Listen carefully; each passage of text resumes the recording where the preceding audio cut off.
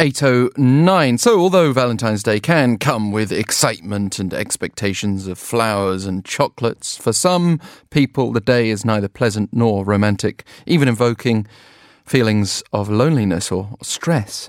Today, we've reached out to an expert for advice on how to handle these emotions if they come into play. Professor Alexandra Solomon is from the Department of Psychology at Northwestern University and is a licensed clinical psychologist. Thank you very much for taking the time.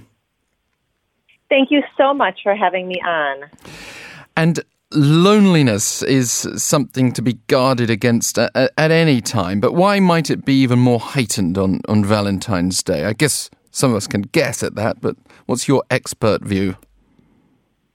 Right. Well, I think that, Valentine's Day is a really complicated holiday, and our attitudes of love tend to be highly romanticized, highly fairy tale. So even for those of us who are in intimate relationships that feel good enough, that feel satisfying enough, on Valentine's Day, even those people can feel somehow like they're falling short, like they're not doing love the right way. And I think along with that, we have really prioritized being partnered over being single. And I think attitudes are changing, but very often people who are single add on to that relationship status a sense that somehow they aren't doing things the right way, that they are less than people who are in relationship. Yeah, so really we're putting all of us, no matter what our marital or love life status is, in this potential for disappointment or depression or whatever else today. Let's look at an interesting survey done here in Korea. A credit card company analysed the differences between how women and men tend to prepare Valentine's presents. So men spend more on fancy restaurants and flowers. Women spend more on things like cosmetics at department stores. What do you think would be a realistic explanation for the differences in how men and women might approach spending on Valentine's Day? I think that finding is fascinating and not wholly unsurprising when we think about the fact that gender role expectations play out most powerfully and most rigidly around sex and dating and intimate relationships. And so we think about this expectation that men are providers or should be providers, and women are caregivers or should be caregivers. Those are sort of the traditional roles for each sex. And so what we see with the idea of him taking her to dinner and providing a fancy meal, and her taking care of him by giving him things to care for his skin or things he could wear. It really does just feel like those are extensions of what we've been told since we're little girls and little boys, are the roles that we ought to be playing. Now, even though those roles are changing and becoming more flexible, though that history and that legacy is still certainly there. Just a quick note here. We might ask, what about him taking him or her taking her?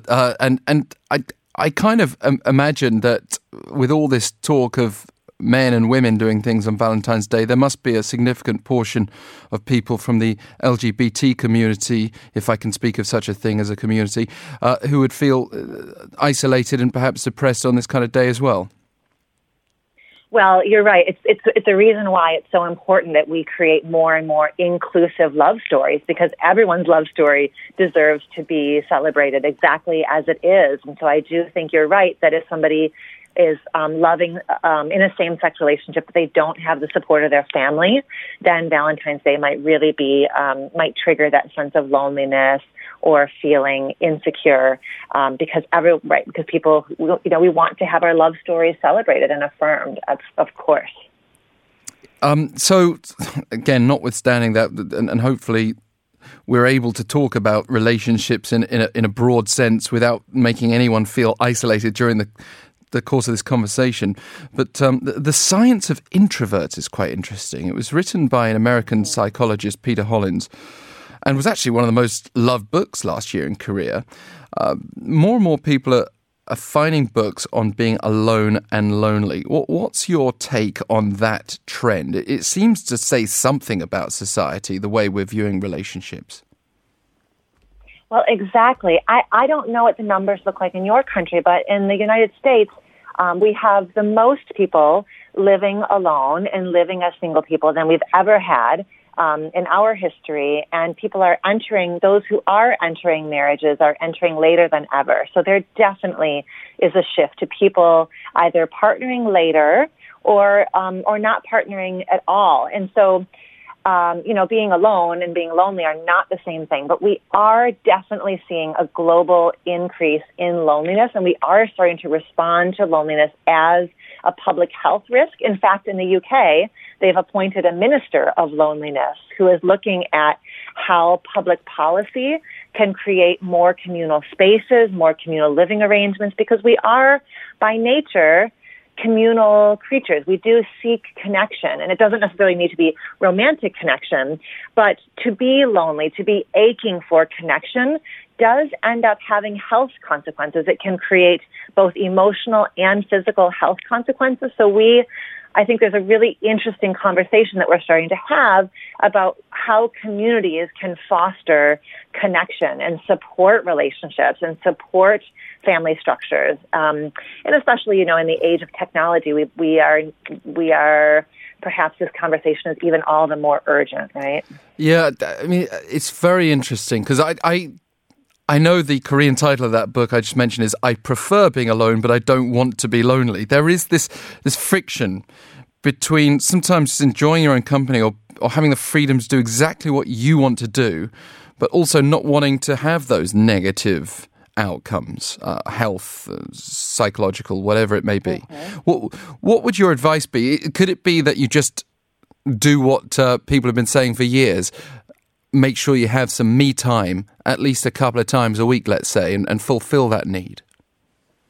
I love that. I think that, even those who are in incredibly relational chapters of their lives, married, partnered, raising children, these sort of times in our lives where there's a ton of connection, stepping away and really having some solitude helps us. It's kind of like filling up our own cups so that then when we do return to that more connected space, we can return with a sense of gratitude because we have also honored ourselves. We've sort of lit our own, fire or tapped into what we as an individual are passionate about or excited about. And that can kind of help us bring a sense of gratitude to caregiving rather than feeling kind of depleted or at worst feeling like a martyr, right? That like you have to just take care of everybody else. It's a very depleted space to be in, certainly.